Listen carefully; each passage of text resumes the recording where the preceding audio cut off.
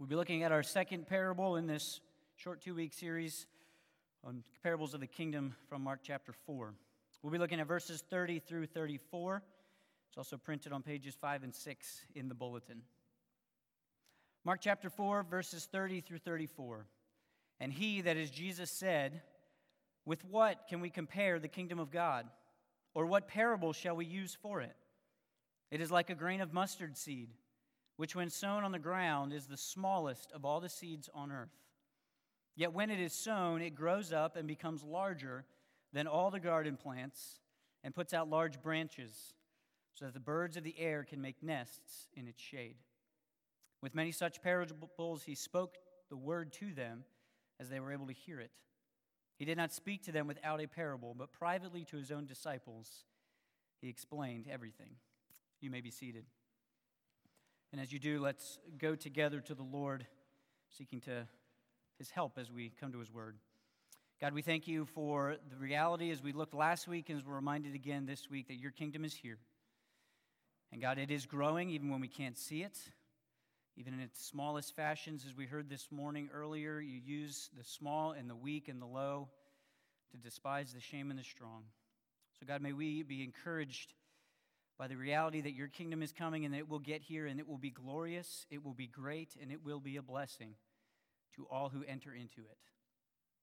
We pray that you would be glorified in the preaching and the hearing of your word, we pray. In Christ's name, amen. I have no idea if it is the most popular or even the most well-read, but I'm confident that everyone here knows who Clifford the Big Red Dog is. The book, along with its famous character, was introduced in 1963. And for those of you who do not remember that first book, maybe your kids are too old or you just have a short memory, it starts with Clifford as a puppy. He is the runt of a litter of 5 puppies. He has 2 brothers and 2 sisters. And when the little girl, Emily Elizabeth, comes, she sees the puppies and she chooses Clifford from that litter.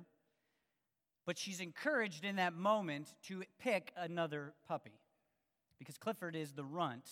And she's even warned that if he survives, he will be weak and sick for the rest of his life if he survives. There's little hope, it seems, for poor little Clifford the puppy. But to her character and her credit, Emily Elizabeth still chooses Clifford as her own. She takes him home, she cares for him, she feeds him, she walks him. She does all the things that a little girl should do when caring for a dog. And the result is in the title. Clifford very quickly and very surprisingly grows into a big red dog. How big? Well, the books, they don't have a uniform bigness. One book he'll look bigger, one book he'll look smaller.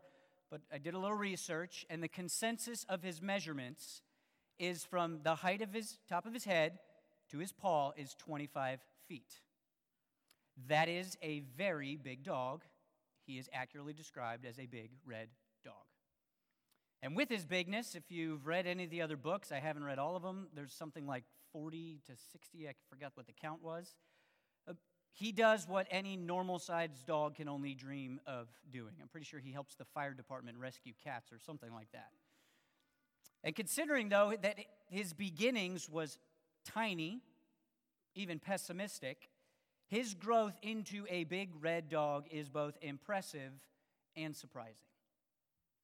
As we come now to this second parable in our 2-week parable series, Jesus provides another picture for us, for his disciples, of the growth of the kingdom itself.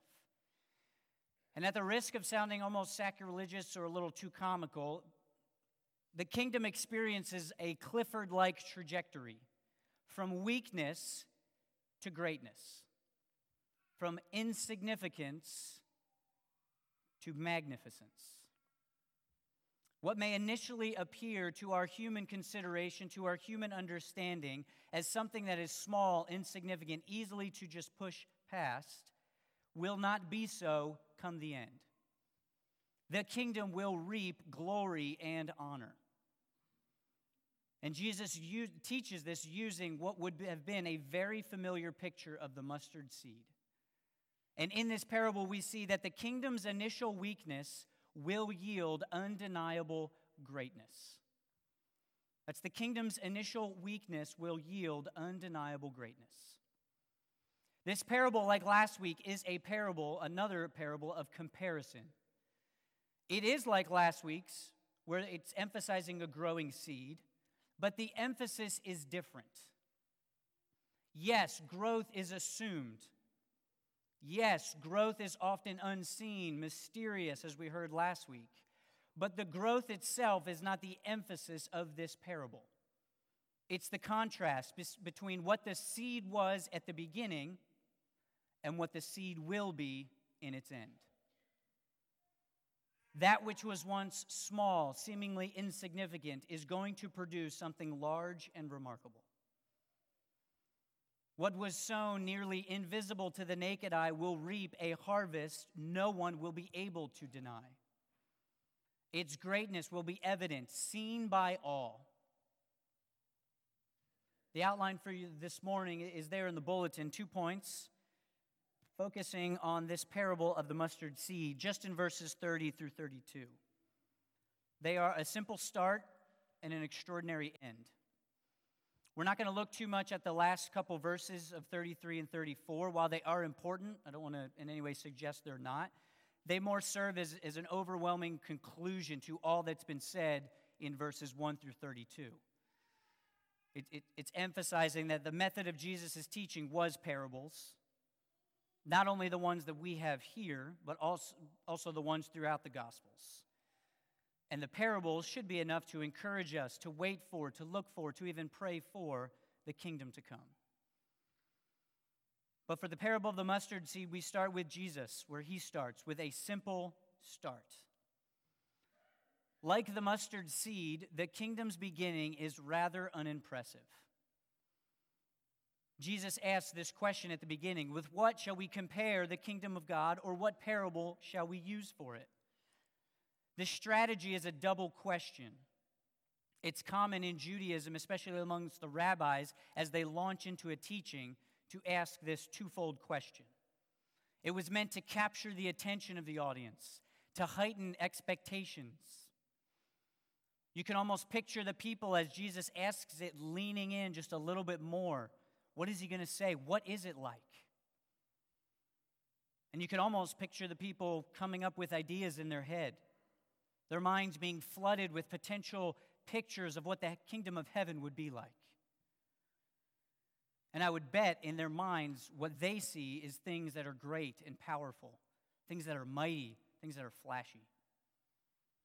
And so Jesus' response would shake them up a little bit, if not confuse them altogether, when he says, it is like a grain of mustard. You can almost envision one of them, maybe the disciples, kind of pausing and saying, Master, did we hear you right? It sounded like you said mustard seed. And maybe Jesus, with a smile on his face, knowing that how this is landing, is ready then to jump into the discussion. And the first emphasis with a mustard seed is on its smallness. He says, a mustard seed, which when sown on the ground is the smallest of all the seeds on the earth. Now, even if you're not a gardener, you likely have some idea of how small a mustard seed is.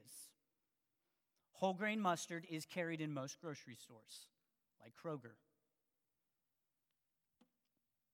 The mustard is not only tasty, but it's visually appealing if you see it. It has those black, those white, those yellow, those brown seeds all together in that beautiful container. I love whole grain mustard. But those mustard seeds are also very tiny, very small. They can easily get stuck in your teeth, leaving you longing for floss. I know by experience. But for those of you who that visual isn't enough and you're more scientific, Tim, that's you, a mustard seed is about 1 to 2 millimeters in diameter.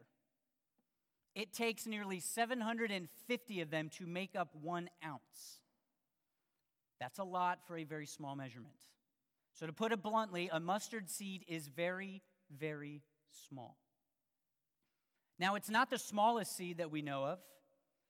Some of you, maybe this is Alan's department, know that a wild orchid seed is even smaller. But as we will see, Jesus isn't giving us a lesson in gardening. He's not giving us a lesson in plant life. He chooses the mustard seed for a very specific purpose, because it would give a concrete demonstration that what starts small will not end small.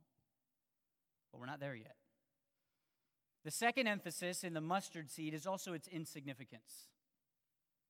Nobody ultimately pays attention to a mustard seed, especially when it gets sowed. No one goes looking for it. No one wonders whether or not they might be trampling it under their feet as they go from one place to the next. No, the mustard seed was so common that it was hardly treated as anything special or significant.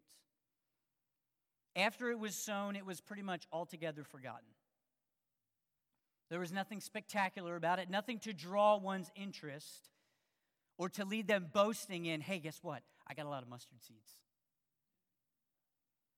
For a present-day analogy, it's like my response.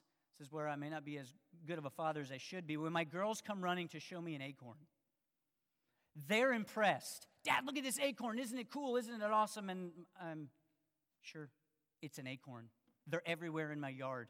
I only pay attention to them when they start to sprout and grow, and I got to pull them out before it becomes a small tree. Truth is, if my daughter didn't come running to me showing my acorn, I would never have thought twice about an acorn. And so this is how Jesus' audience would have understood a mustard seed.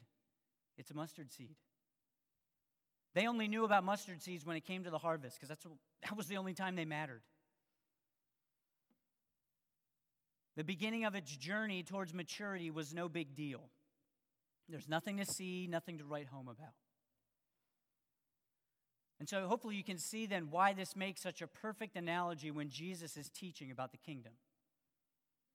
It did not just start with displays of power and triumph and glory. It did not begin with glory in a small seed form only to be added until it became this wonderful, evident, coming kingdom. No, it began small and insignificant like that mustard seed. It began with Jesus himself, a 30-year-old carpenter living in an obscure town of Nazareth, who his own disciples asked, can anything good come from Nazareth? That's not exactly a ringing endorsement for the town of Nazareth. And from there, that kingdom would be embodied by Jesus, who would live and suffer and die like a criminal on a cross. Nothing in there screams of power and of glory.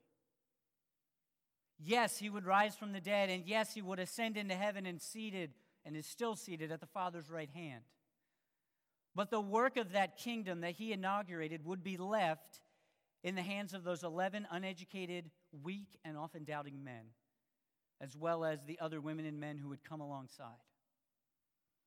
By human standards, the beginning of the kingdom was modest at best and definitely small and insignificant. In fact, as our call to worship, which Tim read for us earlier, it described it as foolish, weak, low, despised. Or as we heard from Ezekiel 17, it was that sprig ripped off and planted on top of the mountain. And so as we consider how do we apply the beginning of this parable, the words of the prophet Zechariah come to mind.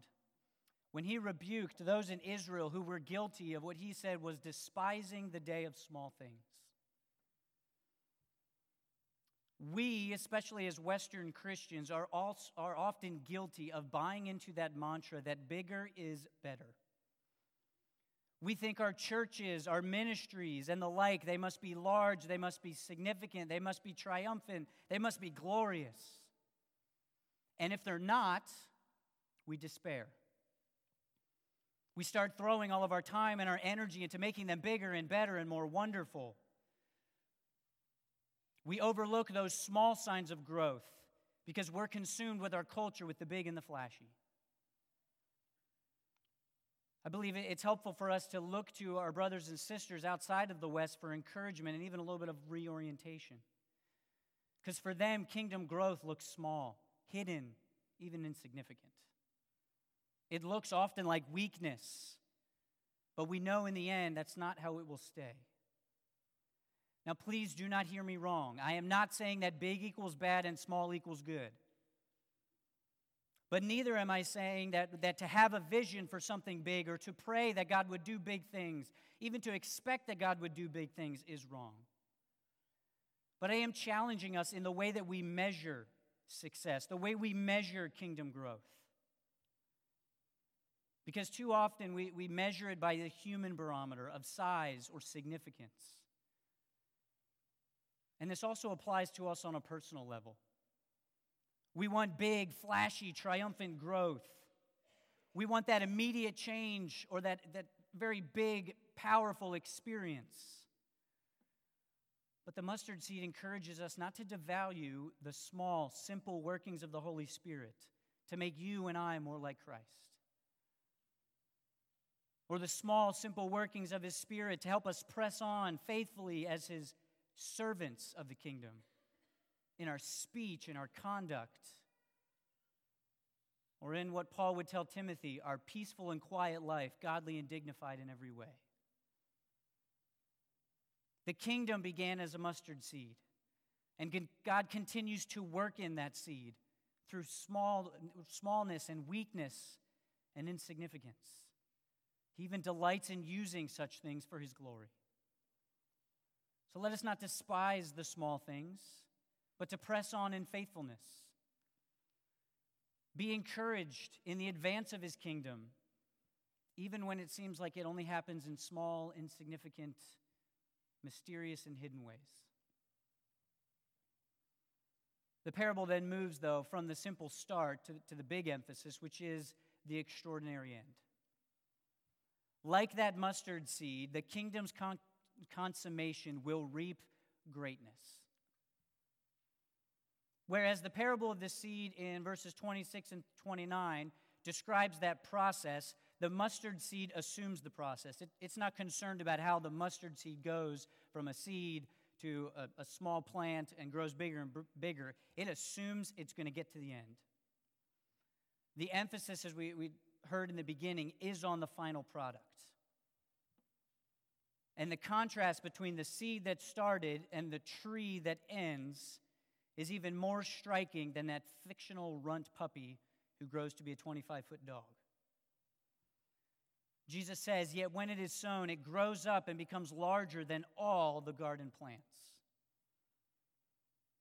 And the first thing that should jump out on us is the bigness of this plant.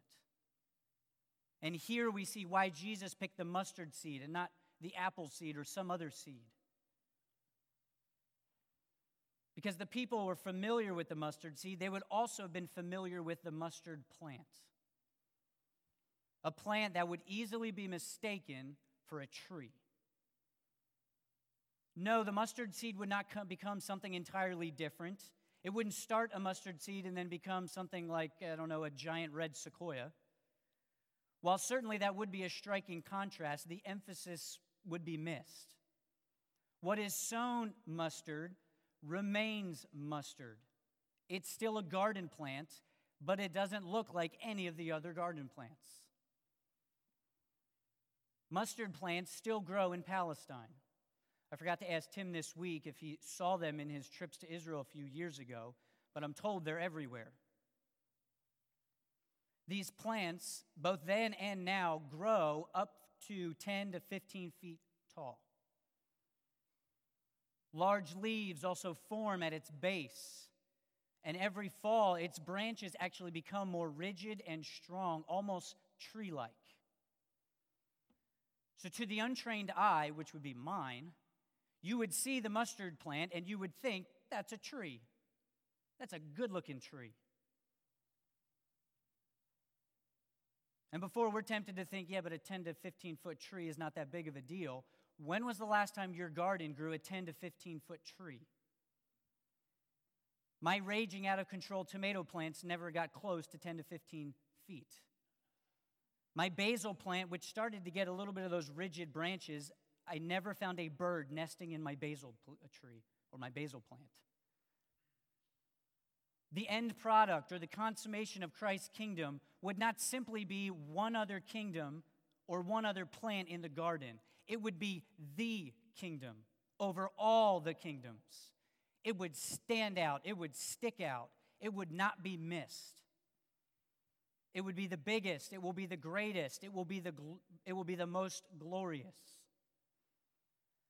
The incredible growth of that mustard plant from tiny seed to massive tree plant is the proof. If you're not sure if the kingdom will be great, look at the mustard plant. But it's not only the bigness that stands out, it's also the blessing. Jesus goes on, it puts out large branches so that the birds of the air can make nests in its shade. Now, if you look at this passage, this little section here has caused scholars to go a whole bunch of different places. Some think the inclusion of the birds is Jesus' hidden way of saying the Gentiles are included. That's a fair point. It's taught elsewhere in Scripture, but I don't think that's where Jesus is driving here. Others think that Jesus is teaching universalism because he says all the birds of the air, so that means all people everywhere. It doesn't really matter. That's definitely wrong. It's overreading. It's refuted elsewhere in Scripture, and it's certainly not the emphasis Jesus is driving at. No, what Jesus is driving at is he's using the picture of birds nesting and finding shelter and shade in this mustard plant to the nesting and the shelter and the shade that is to be found in his kingdom.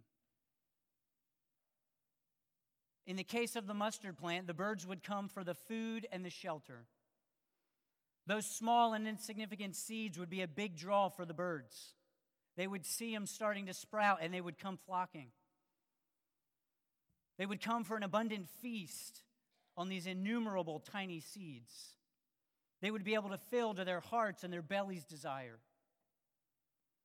Birds in a mustard plant don't go hungry. But they would also be drawn to these massive leaves at the trunk. They would be able to shield them from the scorching sun as well as the torrential rains. Birds in a mustard plant have a safe place to hide. And for those of us who enter the kingdom of God through Jesus Christ, that same nourishment, that same shelter is found to an infinitely greater scale. Here, there's living water to quench the thirstiest of souls. Here, there's the bread of life given to the hungry and the weary. Here, there is shelter to be found, first, from the wrath of God against our sin, and then second, from the sin and the horrors that come with the earthly kingdoms that we must live under. In the kingdom of Jesus Christ, we find the incredible blessing of having a place to feast and a place to hide. It's the picture he's painting of these birds flocking to this tree. In a way, this parable contains a subtle point, a subtle nod to actually Daniel chapter 4. Specifically, that dream that was given to King Nebuchadnezzar. It was a dream given by God. If you remember, this is what the dream was. Behold, I saw a tree in the midst of the earth, and its height was great. The tree grew and became strong, and its top reached to heaven. And it was visible to the end of the whole earth. And the birds of heaven lived in its branches, and all flesh was fed from it. Here we have a picture of a tree in the middle of the earth, and it's bringing blessing to those who are seeking refuge in it. There's life found, there's flourishing. But do you remember what happens to that tree? What happened to that great and awesome tree that everyone's benefiting from? A voice from heaven said this: chop it down, lop off its branches, strip its leaves, scatter its fruits. Let the beasts flee from under it and the birds from its branches. Because no matter how great and awesome this tree appeared, it would not last, because only one tree, only one kingdom is the greatest, the source of all blessing for the entire earth. Nebuchadnezzar would learn in dramatic fashion that the kingdom to hide in, the kingdom to find shade in, wasn't his own, but it was the kingdom of God. And that kingdom would one day cover the earth. And in this parable, Jesus is declaring that kingdom has arrived, and the day is coming when it will be fulfilled. As Herman Ritterboss writes regarding this parable, the kingdom's beginning may seem small and insignificant. We must not be mistaken about it, but remember the mustard seed. One day the kingdom of heaven will surpass the kingdoms of earth in glory. And that kingdom is still growing, it's still advancing. It has not arrived in full, but this kingdom will not be cut down.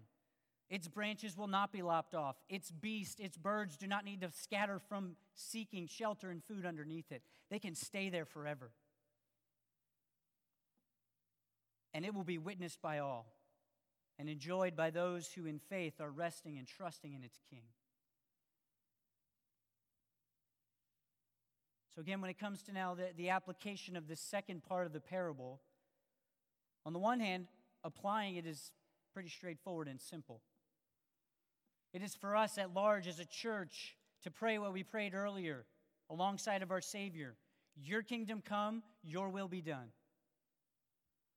It is to ask to see the blessings of the kingdom, tasted in part now, expected in full, but that it would come more and more each day.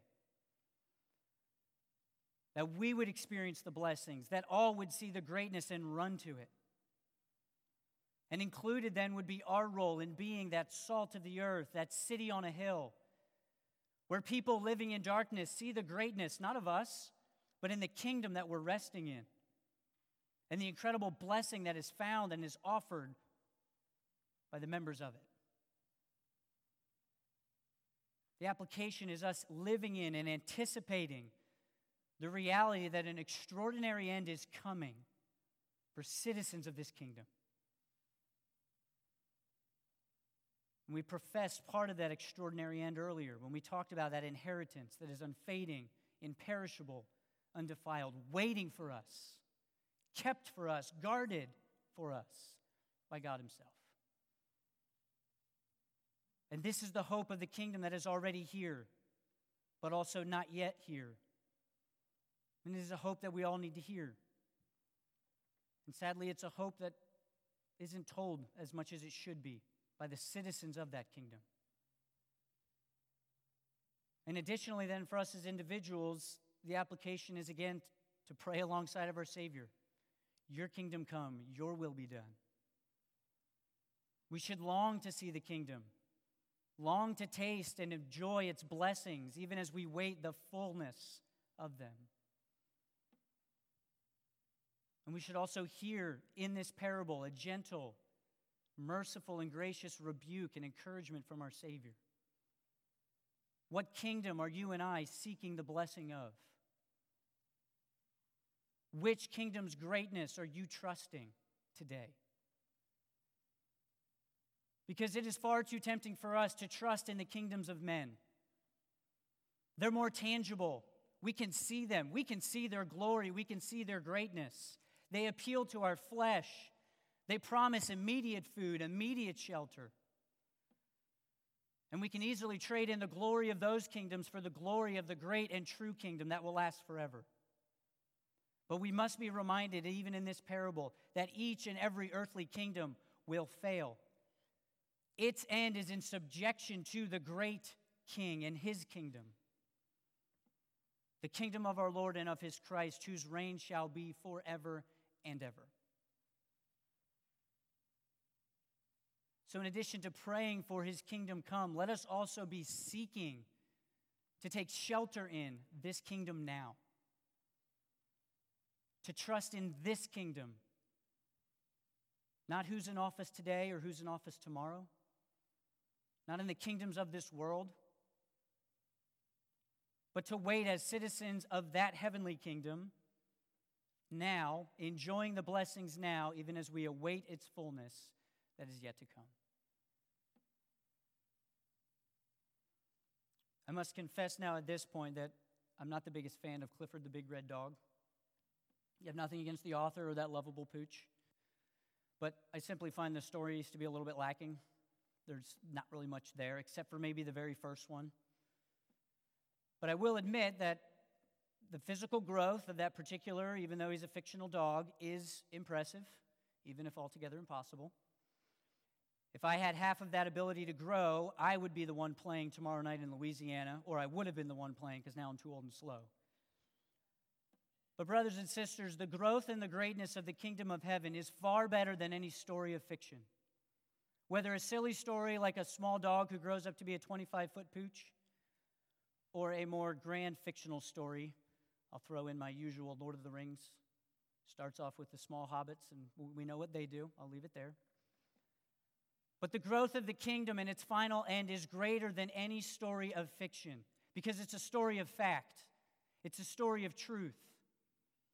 It started seemingly small and insignificant when our Savior walked in our flesh and proclaimed its arrival. And I'm not going to lie, humanly speaking, it seemed altogether finished when he went to the cross and died that horrific death. But as we know, and as we're going to celebrate, well, as we celebrate every Sabbath day, but we're going to celebrate it even more so in 2 Sabbaths, we know that it ends in his victorious resurrection, his glorious ascension, and the anticipation of his return. So every Lord's Day is a day that we come to proclaim the reality that the kingdom is here, it is advancing, and our glorious King is coming. He's coming in power, he's coming in glory, he's bringing the full blessing that is promised to all who find refuge in his kingdom.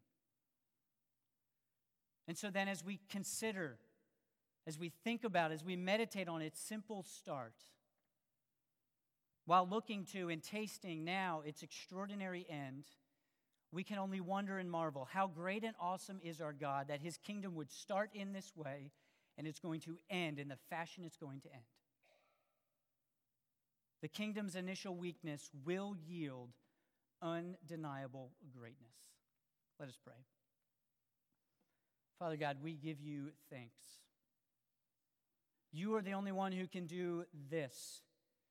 Take something as small and insignificant as a mustard seed, your kingdom, plant it and see it become this tree, this kingdom that will consume the entire earth and fill it with blessing.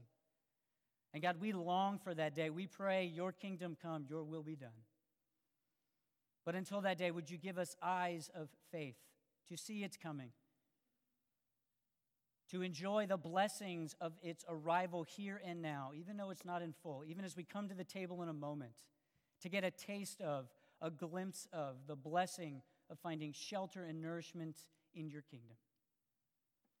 And would you make us then faithful citizens of it to proclaim its coming, to encourage our friends, our neighbors, and all we meet to seek shelter and rest in Jesus Christ, the King. And we pray all of this in Christ's name. Amen. If you would, please take your bulletin and let us stand and sing our hymn as we prepare to come and come to the table. My worth is not in what I own.